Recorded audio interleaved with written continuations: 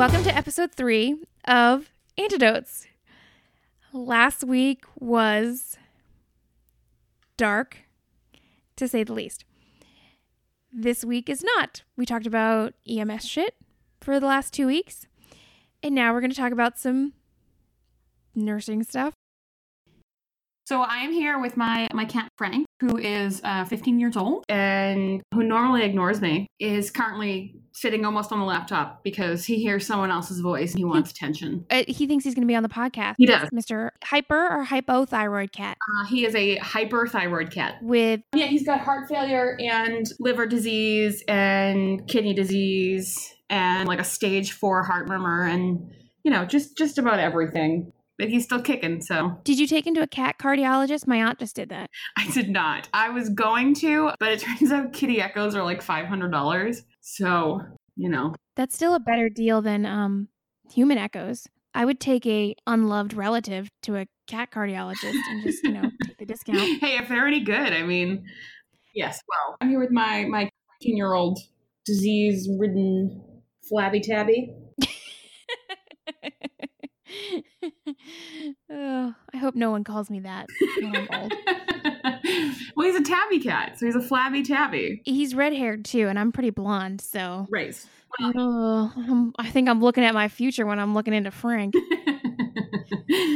Listen, Frank has like the best life ever. This cat, he gets meds twice a day. I buy him like this super special gourmet food that's like $2 a freaking can. James does not buy me $2 a can food. Yes, well, let me tell you. Yeah. For the amount of food this cat eats, that's like eating like $20 meals twice a day. What does James say? He's living it up. I always said that if I believed in reincarnation, I would want to come back as Lowell, but living with you. I remember. Not living with me. All right. So this is going to be episode 3, where we talk about nurse shit. Nurse shit. And not EMS shit like previously. Those are the medical terms for these things. Yeah. This week, we have on Angela. Hi. And again, this is one of my friends. This is a podcast where I convince the world that I have friends. Because every week we talk to people that I know. Right. You just sucker us and we feel obligated to come on your show, Well, joke's on me. It's going to be a rotation of 3 people every single time because that's all I know. No. Oh my God, that'd be terrible. That'd be an awful podcast. So Angela and I met in the Army Reserves. That's a big emphasis on the reserves.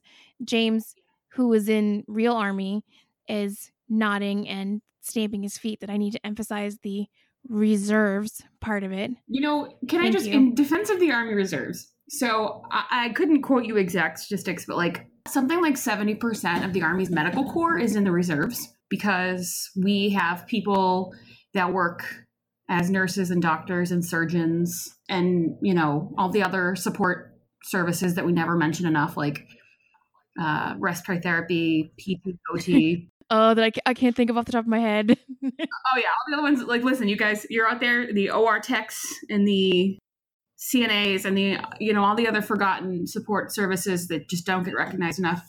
But so they work in the best hospitals in the country, especially, up where I live. And then on the weekends, they put on uniforms and we play Army. So James can roll his eyes all he wants and talk all the shit he wants, but Army Reserves Medical Command is no joke.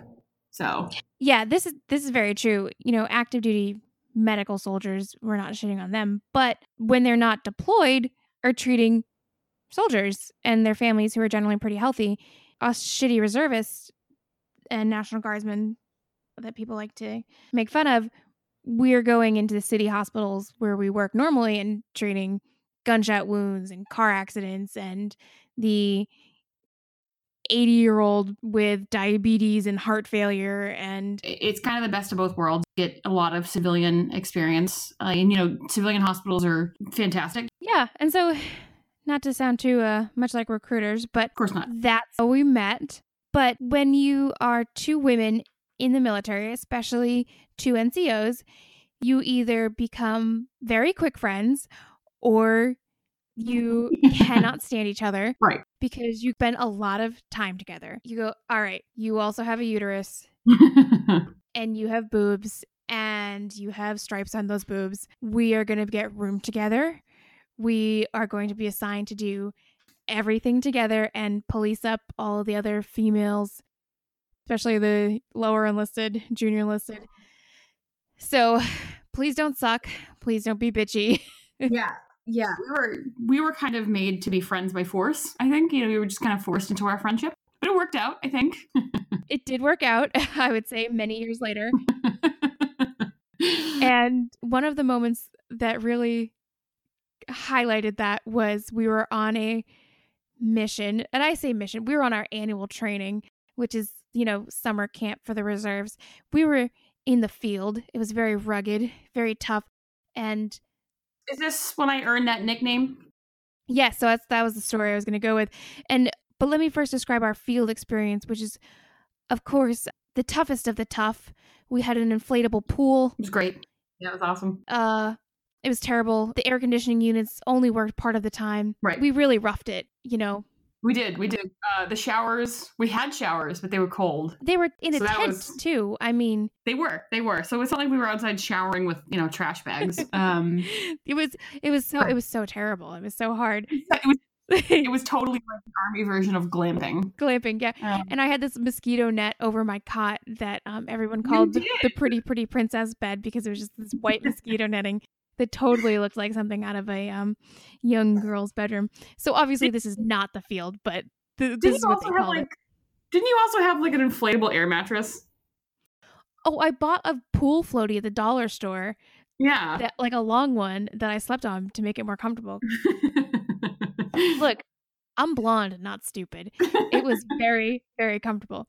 Anyways, so you were the NCO in charge of the section of the hospital that we were in for these war games.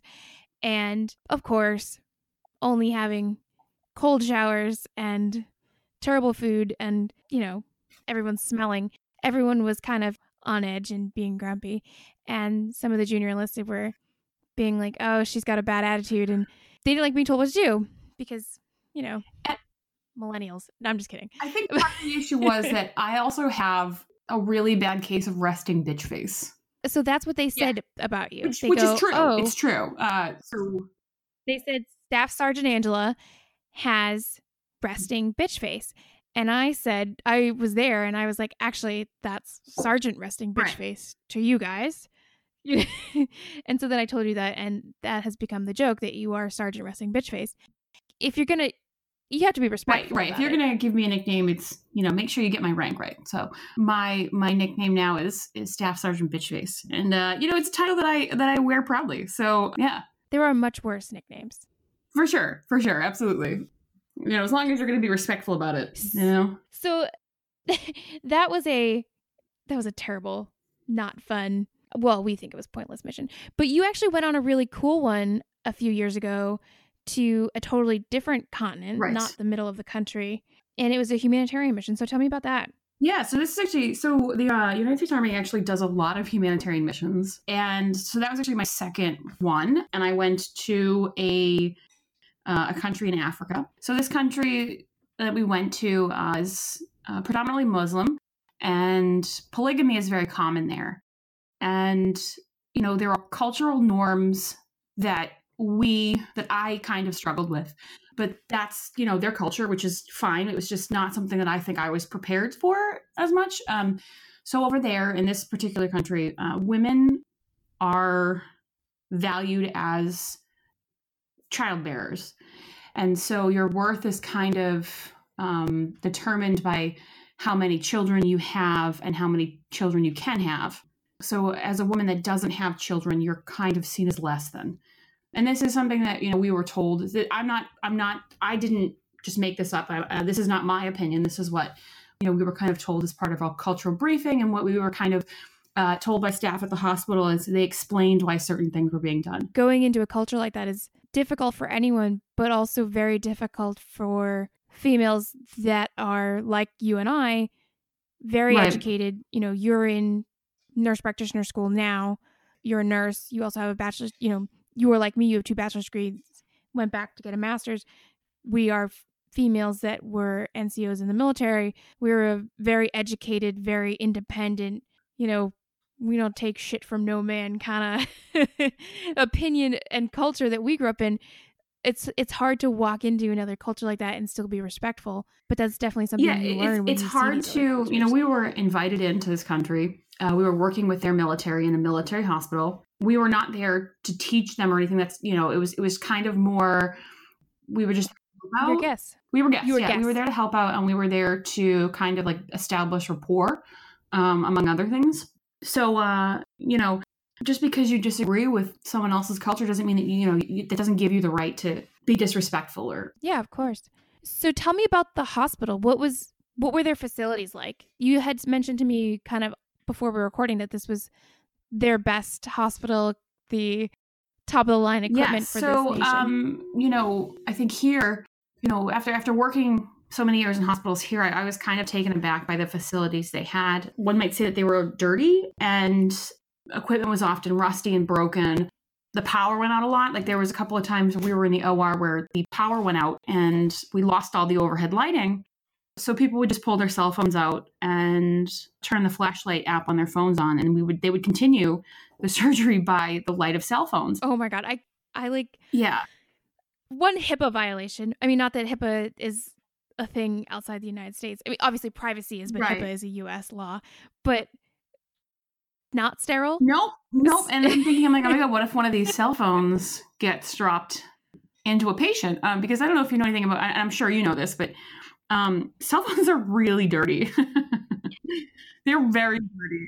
I don't think OtterBox makes like a surgical I don't know that OtterBox makes a sterile case, but if they're listening to this, like maybe that might be something that you consider in the future for third world nations during for wherever during surgery. Yeah, just in case you need to light up your OR with your cell phone. So yeah, a lot of the equipment was broken, dirty. They did not have the medications that we would expect here. And, just the way that they deliver care is much different. It's a cash for service industry. So if you don't have cash, you don't get health services. So I remember watching a nurse, this patient needed blood work. So the nurse waited and the patient, went into their purse, got out cash, handed the cash to the nurse. The nurse walked across the hall to the lab, purchased phlebotomy supplies and a tube, walked back across the hall, drew the patient's blood, and then walked back and paid for the blood test. And that was, the patient was admitted. And so if you don't have cash, you're not getting that blood test. Just the way it is. I can't even imagine. And, as a primary care provider now, we get harped on all the time for excessive costs. We don't want to order testing that we don't need. Patients always like, well, can you order this test and that test? And they want excessive things. And we try and explain, no, we don't really need that. But this country, you really do not get tests. You do not. You probably are not getting a lot of tests you do need. Yeah. If you have the money for it, then you can get whatever you want. So as a result of this, cash for services system, a lot of times we would have patients that had gone without medical care for an excessively long amount of time. Like they probably should have had surgery to correct these, certain issues.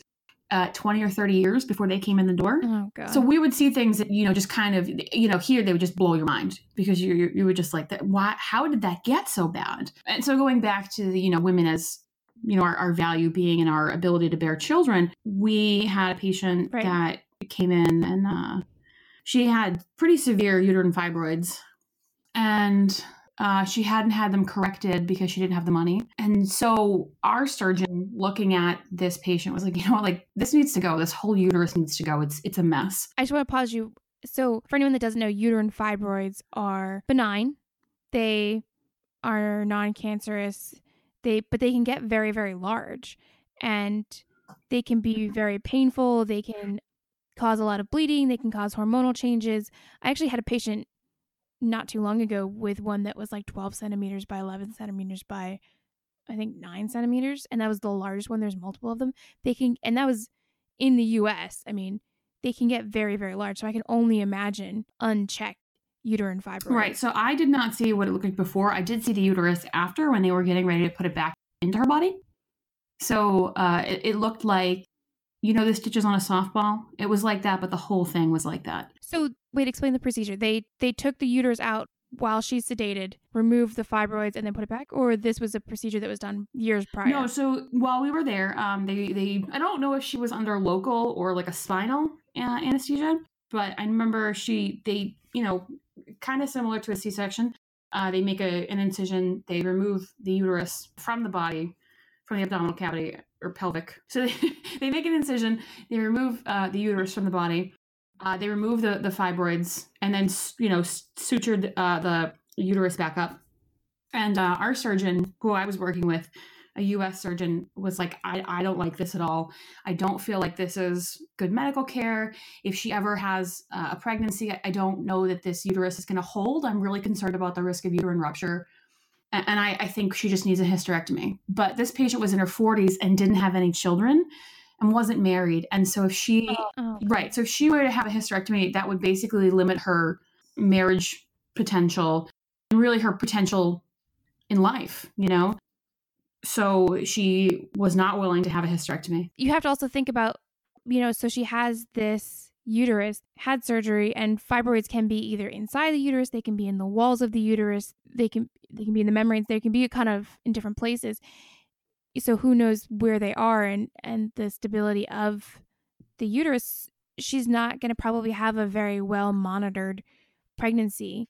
She's already in her 40s. That's a high risk pregnancy to begin with. Right. Yeah, absolutely. The risk of, complications and maternal and fetal demise from that is just so high.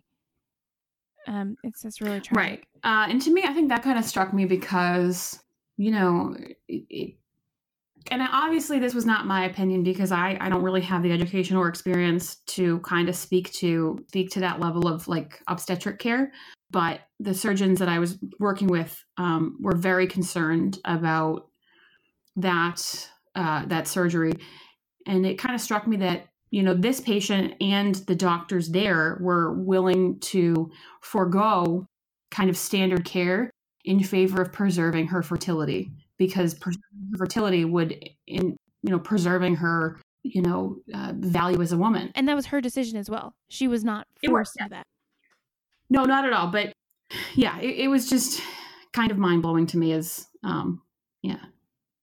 So, and then, another incident, which I've told you, Christine, I've told you this, I think, a few times because it was, this was kind of traumatic. Yes, the other incident, which is, I think for a lot of us that were involved in this. So we had a patient who, I don't know the backstory. I don't really know what, why she was there. I do know that she came in for a hysterectomy. So removal of the uterus and ovaries. Yes. I don't know why she was getting it, but if she was getting it, based on what I had seen previously, I'm going to go ahead and assume that she must have really, really, really needed it. So she, here in the U.S., we do most procedures like that under general anesthesia. So, the patient is completely put to sleep. They're paralyzed. Somebody intubates them and takes control of their airway. Put the tube down their throat. It's intubation. Puts the tube down their throat, right. And that patient is out cold and they don't remember anything. I'm sure if anybody that's listening has had surgery, you've probably had it under general anesthesia. However. Yeah. So like I said, cash for services. So for whatever reason, they decided to do an epidural. And so she was wide awake. Explain real quick what an epidural is. Yeah. So I'm sure if you've ever seen any of the million shows where women have babies or, deliver by C-section, they put a needle into the spine and administer medication to numb the patient from that point down. Right. Because you don't want a woman that's giving birth to be under general anesthesia. You want her to be awake and being able to push, not for a C-section, but for certain things you want her to be able to feel and then maybe begin nursing or interacting with the baby. She shouldn't be under general anesthesia. But you were there as a medic because this was before you became a nurse. Correct. Yes. This is before I went to nursing school. So I was there as a medic. So a lot of what I did was honestly just watching. And because, I was not a nurse yet, a lot of the people I worked with took it upon themselves to explain things to me, which was fantastic. It was a great learning opportunity for me. So as a result, I got to watch a lot of stuff and learn a lot of stuff, and a lot of things were explained to me, which I thought was just a great way to absorb everything that was going on around me. So this patient, she had an epidural, and they were going to perform a hysterectomy. And everything was going fine initially.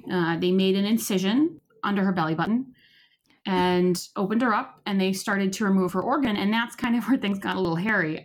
She started screaming in pain. That's never a good sign in surgery. No, it is not.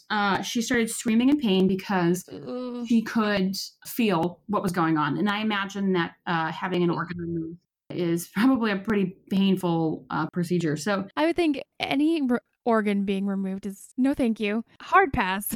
Yeah, I probably don't want to feel that. Yeah, hard pass on that one. So yeah, our CRNA, which is a nurse anesthetist. They are so badass, by the way. Oh, they're just the coolest people, by the way. If there's any CRNAs out there, they are just fantastic. They are the anesthesia version of nurse practitioners, but they go through, like, they get their master's degree or higher, and they do all the anesthesia and drugs and intubations and stuff. And it's an insanely difficult schooling, and they're very, very cool. Anyways. Highly educated, highly experienced professionals. So we had a CRNA who was working in conjunction with their anesthesiologist, and our CRNA, who was a straight badass, is like, whoa, let's take care of this, and moves immediately to go ahead and put this woman under. Hell yeah. Just knock me out at that point. Knock her out. Like, oh, that sucked. Sorry about that. Let's just put you to sleep. All the drugs. Give me all the drugs. You get all the drugs. Night-night. And he was stopped by their CRNA. I mean, by their anesthesiologist. Oh. And they were like, no, we're not going to put her under. And he was like, what? Excuse me? And so their anesthesiologist just put an oxygen mask on her face. Oh, honey, no. Yeah, my understanding is, and I could be wrong, but my understanding is oxygen typically does not have a ton of analgesic properties. No, well, a lack of oxygen does. Right, yes. A complete lack of oxygen. Right. So she just, lay there and screamed through the oxygen mask. And that was like horrifying for me. It was horrifying for really all of us that were involved in this. And I couldn't help but think it was because she was getting the hysterectomy, honestly. Were there any female providers of the host nation there? No, there were not. I think there were some of the OR techs were, but none of the surgeons were. And I couldn't help but feel like our anesthesiologist disapproved of her surgery, of her having the host nation anesthesiologist.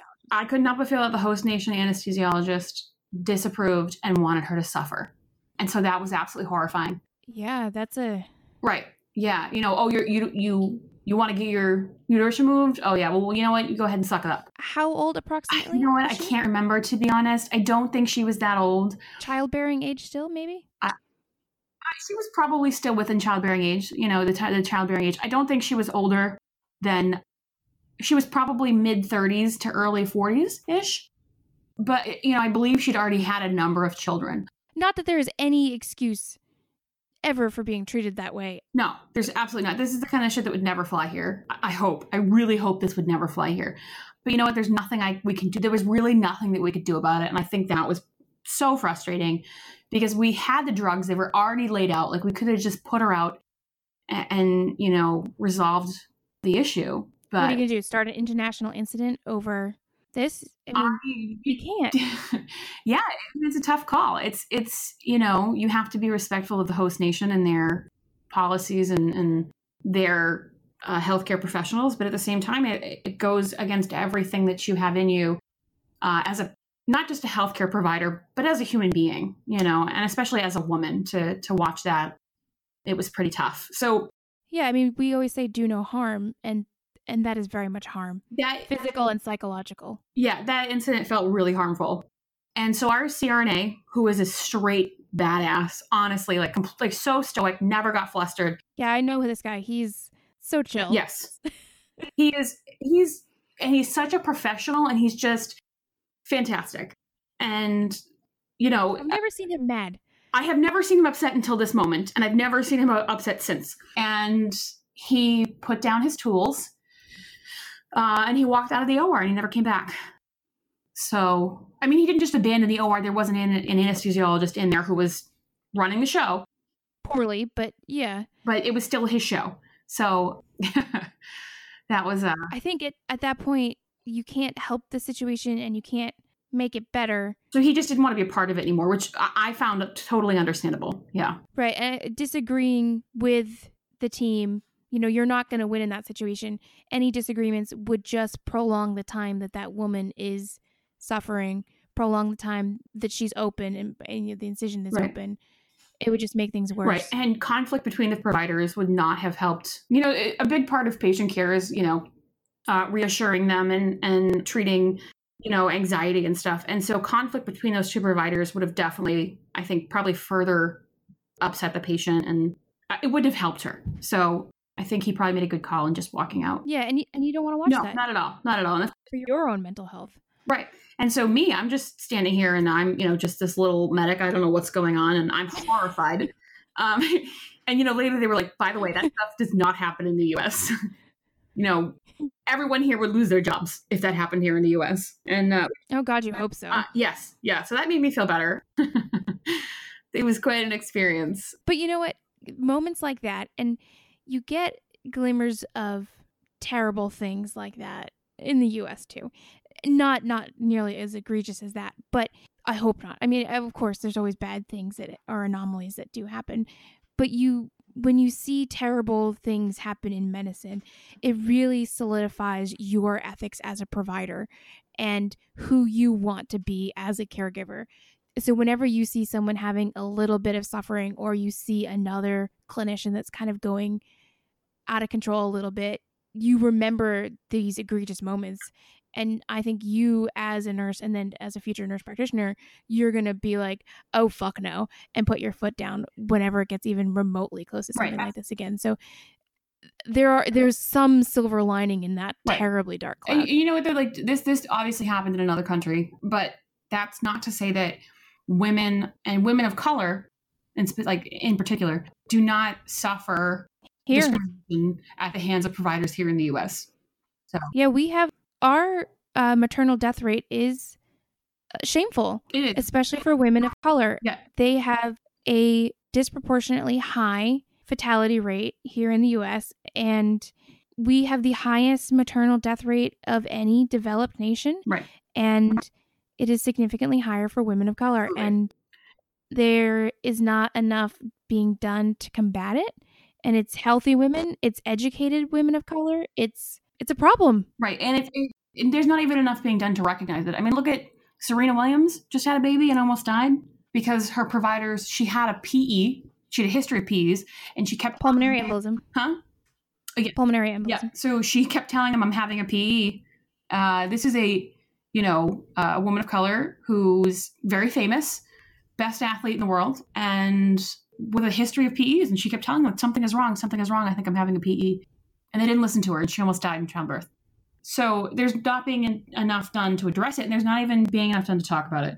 There's not even enough effort being made to discuss this and recognize that it's a real issue. So that's just something, to think about as you move forward in your career.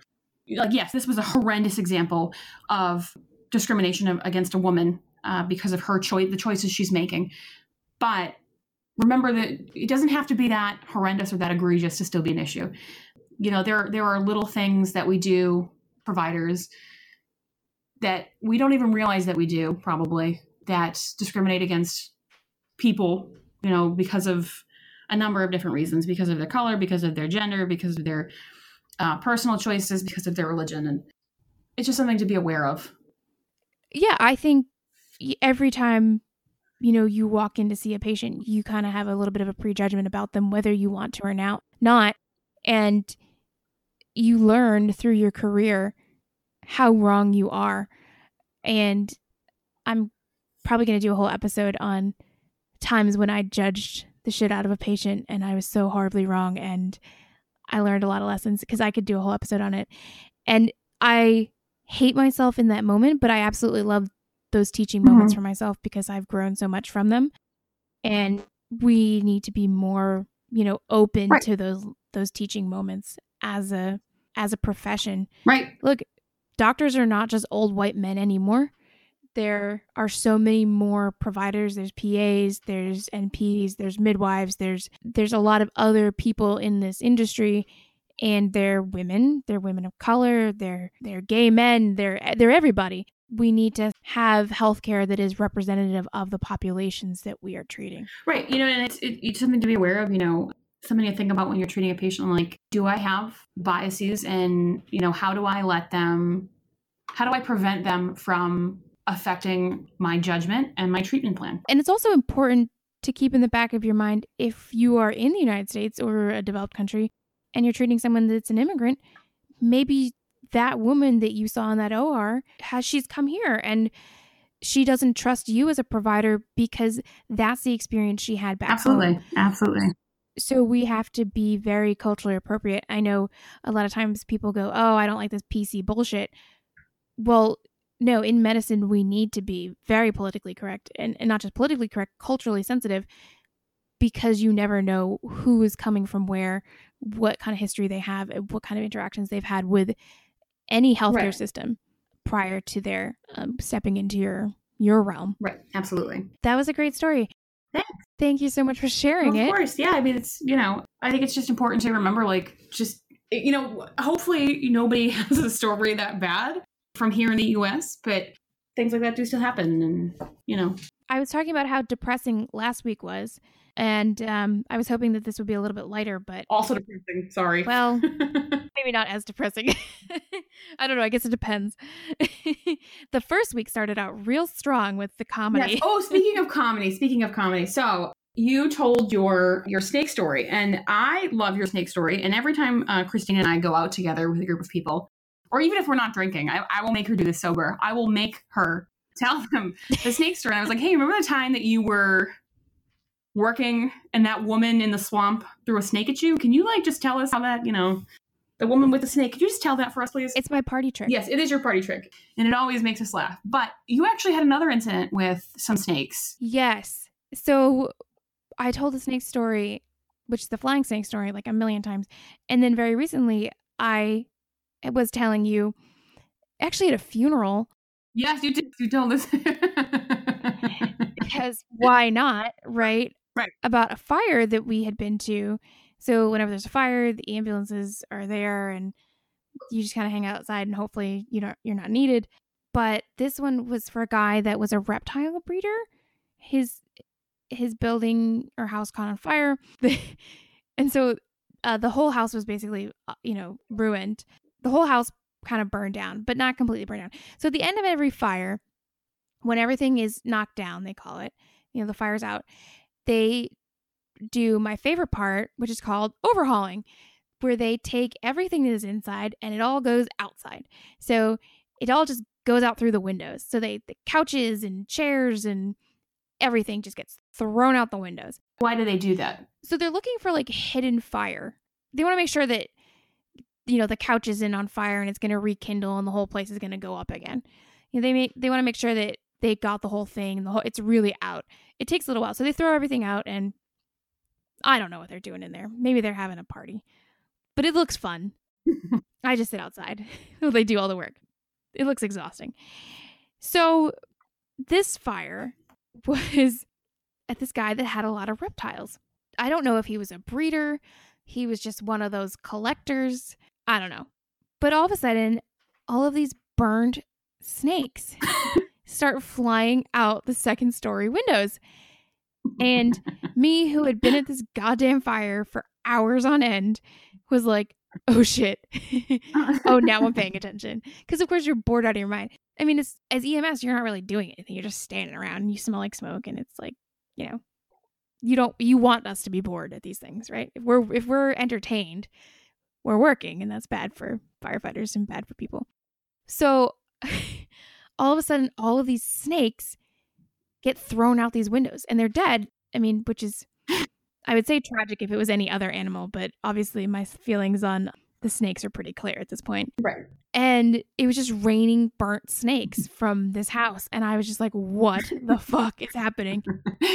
It was like your ninth circle of hell. Just charred, flaming snakes raining down on you out of the second story window. Well, thankfully I was across the street and they weren't coming at me and they were dead. They weren't flaming and alive and slithering towards me and like coming right down on top of me, because that would have been just That probably would awful. not have been a good day. Yeah. I mean, nobody wants dead animals. Don't sue me, PETA. But yeah. It was just like, what the fuck? Why can't I? This was after the snake story had happened. Right. So I was like, I can't get away from this shit. This is like some nightmare fuel. Yeah. But like, I don't know what they would do. Like, you can't go into a house and be like, oh, look at all these snakes. And like, you're not going to rescue them like a bunch of puppies, because what if they're venomous? Well, yeah, that was my first thought. I was like, well, you can't just discriminate against the snakes because they're snakes. But, puppies aren't typically venomous to my knowledge, unless there's, some new breed out there. So I guess that's pretty understandable. Well, I feel like that's a hazmat situation. If there's like a bunch of snakes, no, I mean, I'm making a joke, but it's kind of serious. Like if there's like a snake breeder, I feel like you'd have to notify the fire department if your place goes up and there's like these snakes trapped in these cages. Like, they must have evacuation plans and all this kind of stuff. Well, apparently not. I imagine that it was their evacuation plans for like a legitimate snake breeder would be a little bit more in depth than like, those little stickers that people have on their doors, like, hey, fire department, there's 2 cats and 1 dog in here. Like, I don't think they just have like one of those stickers that's like, there are 4 boa constrictors. They're okay. You can get them if you can catch them. There's 1 rattlesnake. Fuck that guy. The iguana's cool. Bring him out. Like, I don't think that is on their door. It should be. Like, I don't think in a fire you're going to like worry about the snakes.